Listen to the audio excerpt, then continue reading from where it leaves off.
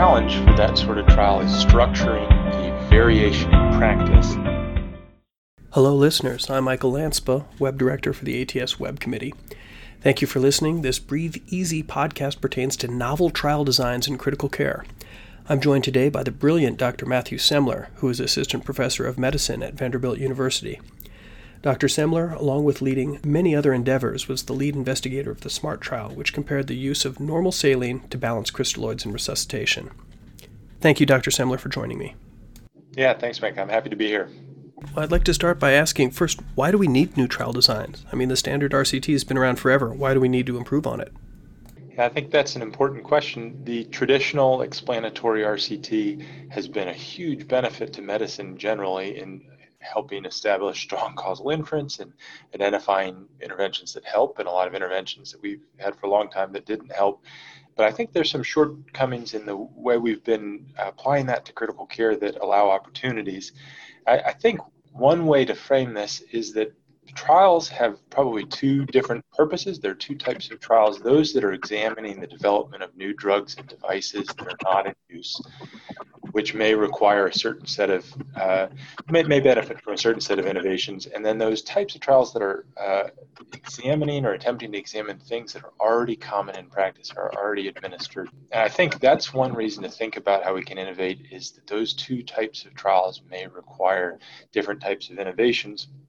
The other reason is that both of those types of trials have historically met challenges. So I don't have to remind everyone that these trials are expensive to conduct. They're often take years to conduct, and then once you have the results, they're slow to disseminate into practice.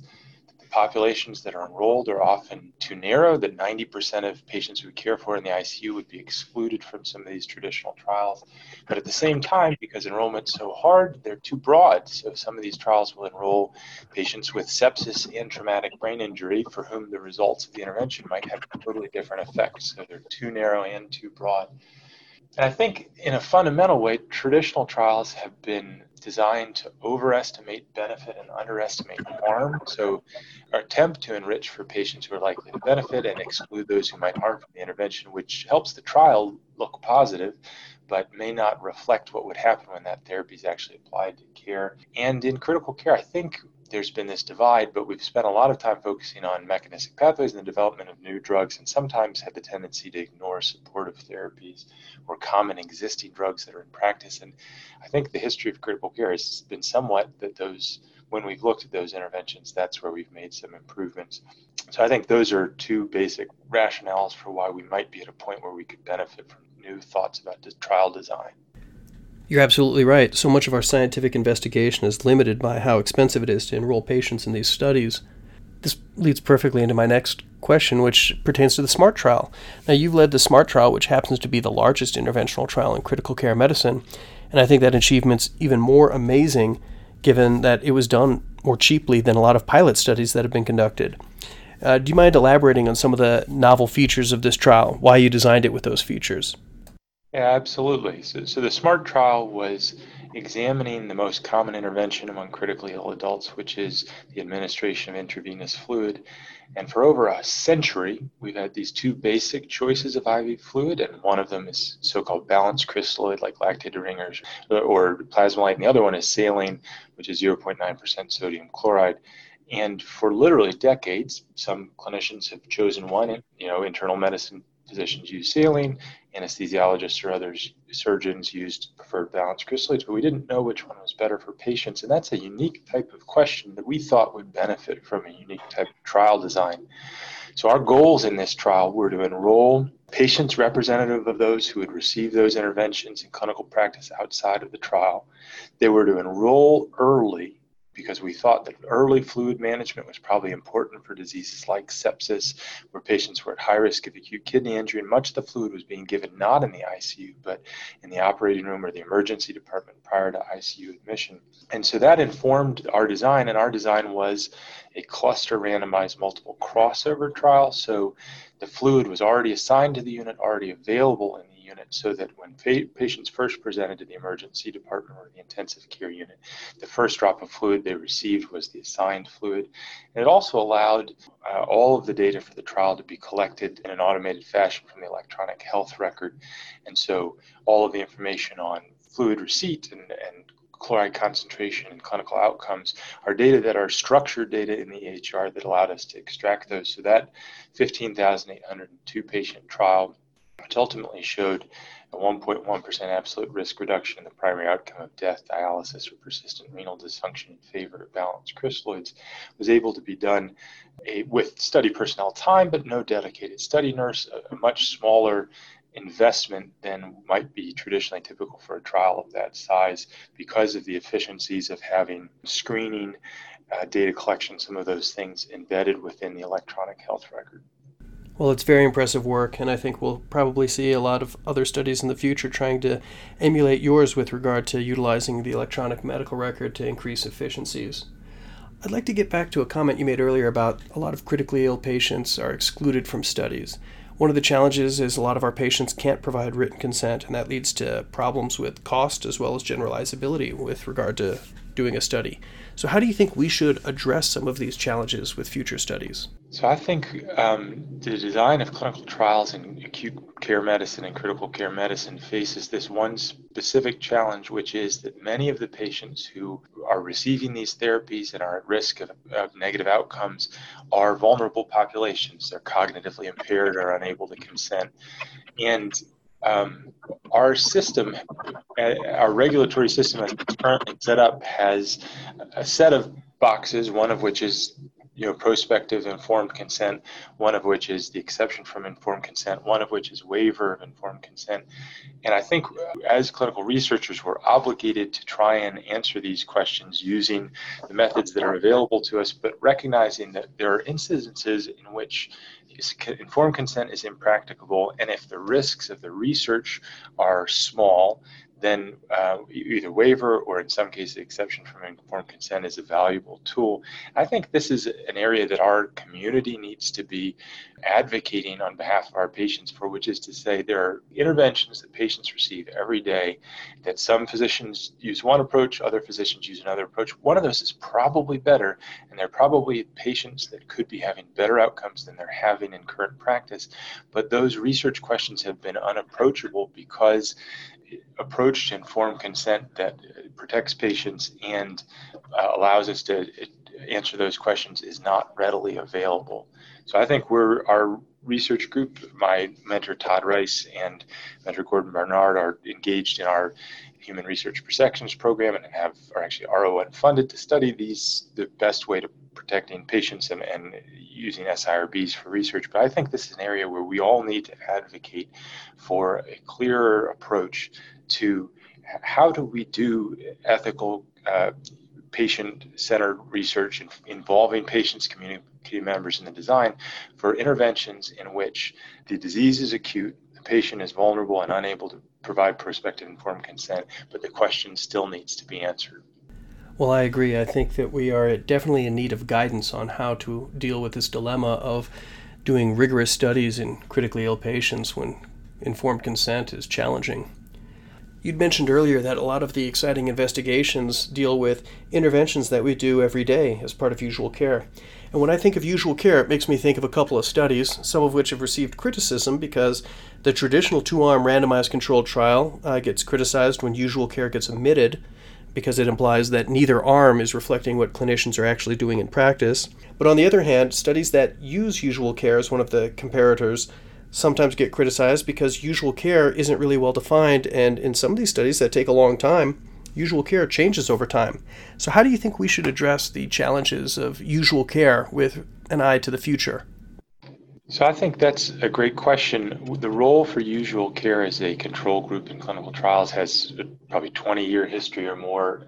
Taylor Thompson and David Schoenfeld have a nice summary of this piece from at least a decade ago. And I think there are trials for which usual care may be a logical control group. There are trials for which usual care is not a logical control group. Some of the challenges, my particular interest is in things that are being used routinely in practice in which there's already provider practice variation. An example is where we study tracheal intubation, rapid sequence intubation involves the administration of an induction agent like etomidate or ketamine. Every day, hundreds of patients receive these drugs. Some physicians swear by etomidate, some physicians swear by ketamine. And so a logical comparative effectiveness trial might compare those two. And usual care wouldn't necessarily make much sense as a control group for that trial, because in some settings, usual care would be mostly etomidate. In some settings, it would be mostly ketamine. In some settings, it would be a mix of both. And so I think that's a clean example of a trial in which, yes, it's comparing two things that are within usual practice, but no, usual care would not make a logical control group. I think the challenge for that sort of trial is structuring the variation in practice that's present in practice. And there are really at least two components of that variation. One is variation that has to do with the patient, right? So you might choose etomidate for a patient who's got a little bit lower blood pressure, and that's patient-centered. That makes sense. That's variation that we're not trying to eliminate or not trying to examine. The other type of variation is variation that's not due to patient factors. So you might call it arbitrary variation. So it's due to the provider training. I'm an ICU physician, so I use etomidate. Our ED colleagues use a lot of ketamine, right? That's not patient-centered. The same patient who shows up in my ICU or the ED, or that we happen to be the one showing up to intubate, there's nothing about that choice that has to do with that patient, what's best for that patient. It's focused on me, the provider. So that variation, or variation because of your region of the country or your hospital system or you're the formulary or the insurance plan, that arbitrary or non-patient-centered variation is the variation that's intended to be structured into randomization and comparative effectiveness trials. So I think that process requires really careful thought, but there are clearly times when a usual care group would be a good comparator arm, and there are clearly times when that would be misleading or disadvantageous and wouldn't add much. So I think that's a complex design decision that probably requires a lot of thought for any individual trial. Well, I think that's a really insightful answer, and I think it also lends itself well to the follow-up question here, which is how do we deal with questions of dose response? You know, one of the perfect examples of this is the ARDSNet ARMA study, which was a classic two-arm study comparing 6 versus 12 cc's per kilogram of tidal volume. And a lot of people out there wonder whether or not 8 cc's per kilogram might be just as good. And perhaps we need to do a study doing 3 arms. Or perhaps 4 cc's per kilogram might be even better, and we need to do 4 arms. How should we design trials to try to answer these questions of dose response? Yeah, I think that's a phenomenal question, and it relates a little bit to the prior question of, you want to make sure that you're not creating artificial bins, that you're covering the real range of what's reasonable in practice and understanding that full range. And I think that's challenging. The thing that I'd say, if you could move to an ideal world, is that you want to know all of that information, right? That ideally you could, at a big enough scale with enough adaptive enough of design, you might have groups that are targeting any of these 4, 5, 6, 7, 8, 9, 10, 11, 12, whatever the range is that's represented in practice, and divide it up in a way, and maybe even the very idealized way, you could have some sort of Bayesian or adaptive rules that let you narrow in on the doses that are working best early on. All of that is out of reach to us right now. Critical care trials generally, I think we need to be pushing towards the kind of those optimal trials might be the way optimal intervention, where you're not picking 2 arbitrary categories or even 3 groups. You're finding the optimal dose. But that requires scale, right? To understand that requires either a disease that's very homogeneous and you have a very specific drug for that target where your variation is going to be most of the variation, in which case maybe you can do it at a reasonable size. But really that requires huge scale. And I think it's our job to be trying to build the infrastructure to be able to do trials at scale where we can really know the optimum. And I'll point out that's not just the optimum dose, right? Because the optimum dose isn't the same for all patients. It's the optimal dose for that patient, right? So there's 2 axes, one of which is the intervention and one of which is the characteristics of the patient. I think we have to be able to do trials at scale to be able to have the eventual result not be, drug A versus drug B. A is better on average, apply it to everyone, but instead that idea of this intervention applied in this way is the right therapy for this patient. It might be the exact opposite for a different patient with a different phenotype. But those ideas in critical care are largely theoretical right now, and with the inefficiencies in our current trial designs, it's very hard to imagine getting there without some kind of transformative innovation. Man, just hearing you talk about it gets me inspired about the future of research. You mentioned adaptive trial design, or perhaps a Bayesian approach, and I've heard a lot of enthusiasm for adaptive trial designs at national meetings, although I haven't seen too many implemented in critical care. What's your opinion on adaptive trial designs? So I think adaptive trials and the platform trials, I think there's a lot of promise there. Those are, I think, particularly well catered to some sorts of questions. So I think, especially for drug development, where you've got a new target, or maybe you've got a series of drugs that could potentially hit a target, and where there are inherent risks and costs, and the understanding what moving from early phase to late phase has big cost implication decisions. I think we can learn a lot in that space from breast cancer and asthma and other diseases where reliable biomarkers used as surrogate endpoints that relate to the clinical endpoints can be used in decision making of dosing or drug selection. And I think that's a really good space for that. I think it's interesting to think about how that might be applied to more comparative effectiveness questions, but I think we haven't really seen much in that realm yet. I think this is there's for years there's been discussion about this. My sense is that adaptive trials and platform trials are in critical care or acute care getting off the ground in a way that we should see some results and have a much better sense of this in the next couple of years. I don't think it will be that long until we start seeing a couple of examples about this and getting a sense of where the opportunities and challenges lie. I would expect even with adaptive trial design trying to improve the efficiencies of cost, we're still talking about enrolling a lot of patients. And the cost of enrolling patients is a huge factor in trial design. We see a ton of studies fail because they run out of money, and we see some never even get off the ground because the cost is too great. So how would you think that we should use new trial designs to achieve results cheaply?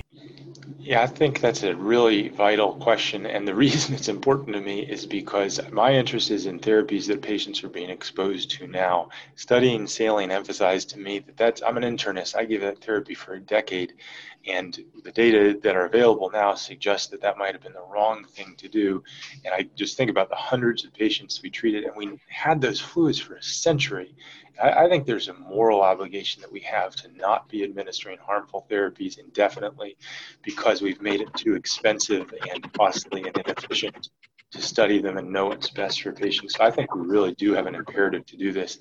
I think the framework in which we should be doing this is what we think of as a learning healthcare system. And I think what that involves is bringing patients, community members, physicians, clinicians, hospital leaders, researchers, bioinformaticians into the same table and figuring out a way to set up a longitudinal system where there are kind of these three phases. The first phase is you're seeing the data, you have the infrastructure, you're not reinventing the wheel for every trial, but you have the FHIR-based API extraction from multiple centers into a cohort that's stood up. You've already paid for that and there are no ongoing costs. And then you're observing with all of the members of the research team, what are the important variations here where we might be able to improve practice? Why are some physicians giving etomidate and some giving ketamine?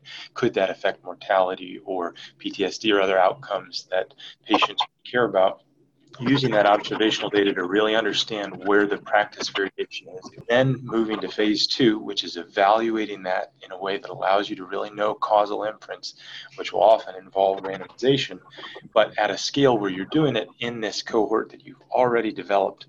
The per patient costs are much, much, much less than the traditional approach to clinical trials.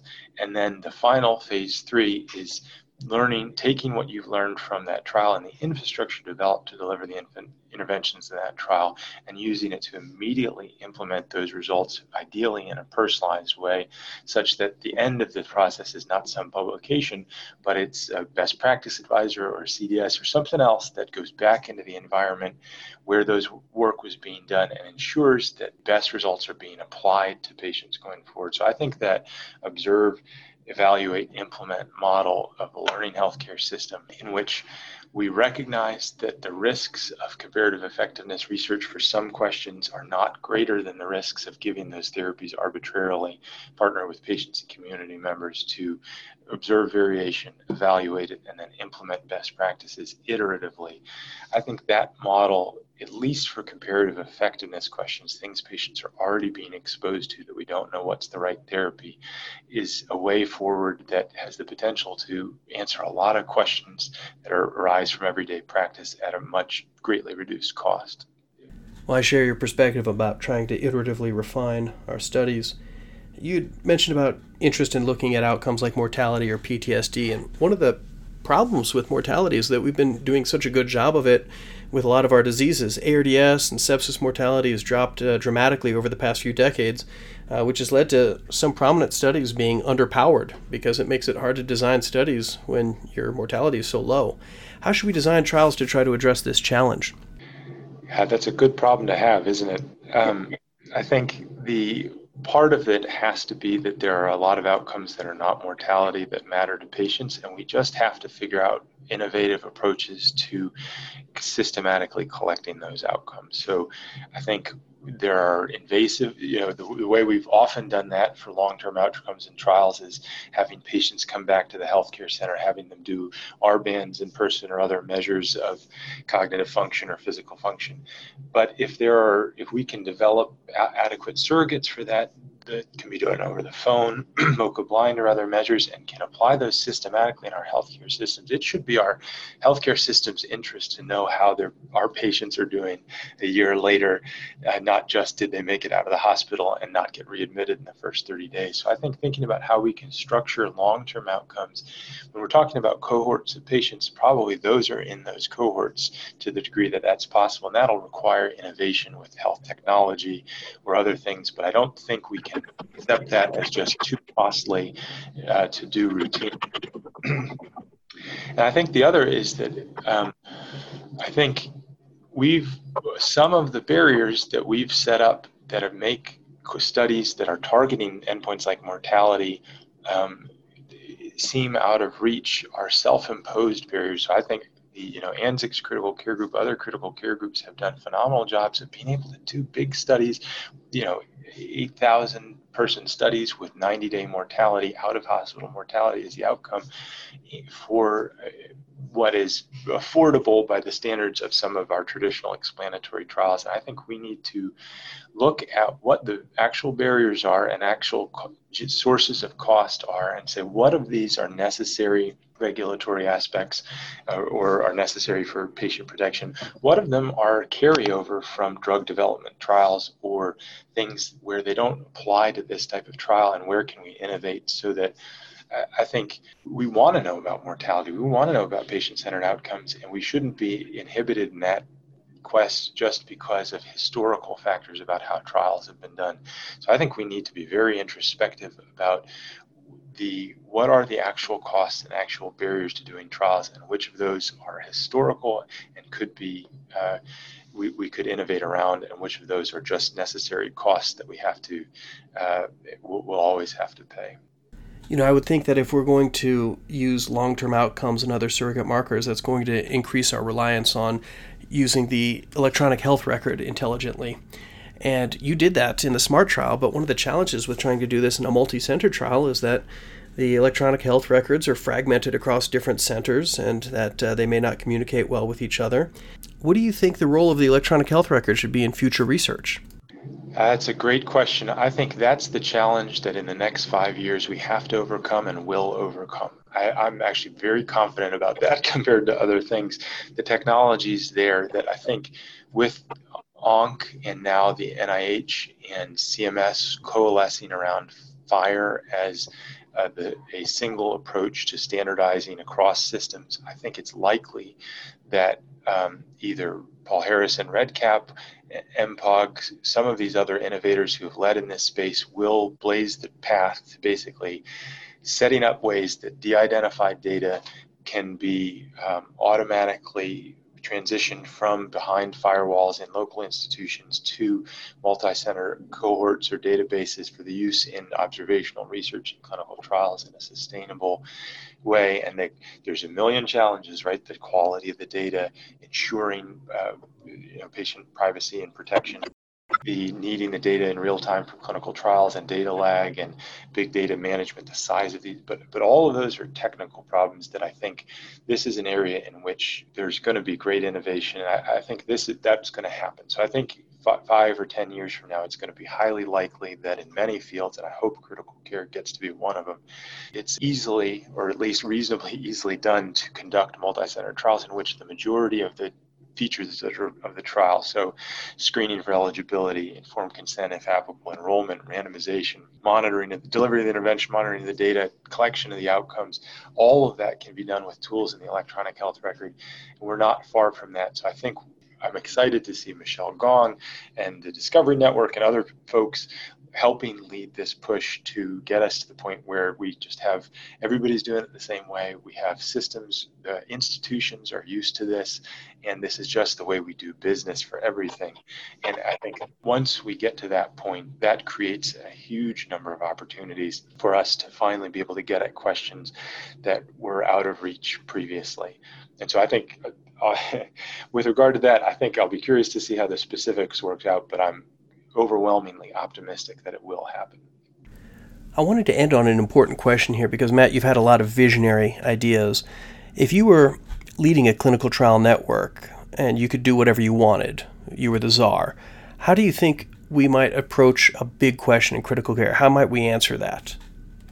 Yeah, I think that's really interesting to think about. We're kind of in a moment where I think we do have to reframe what we're intending to do over the next 10 or 20 years.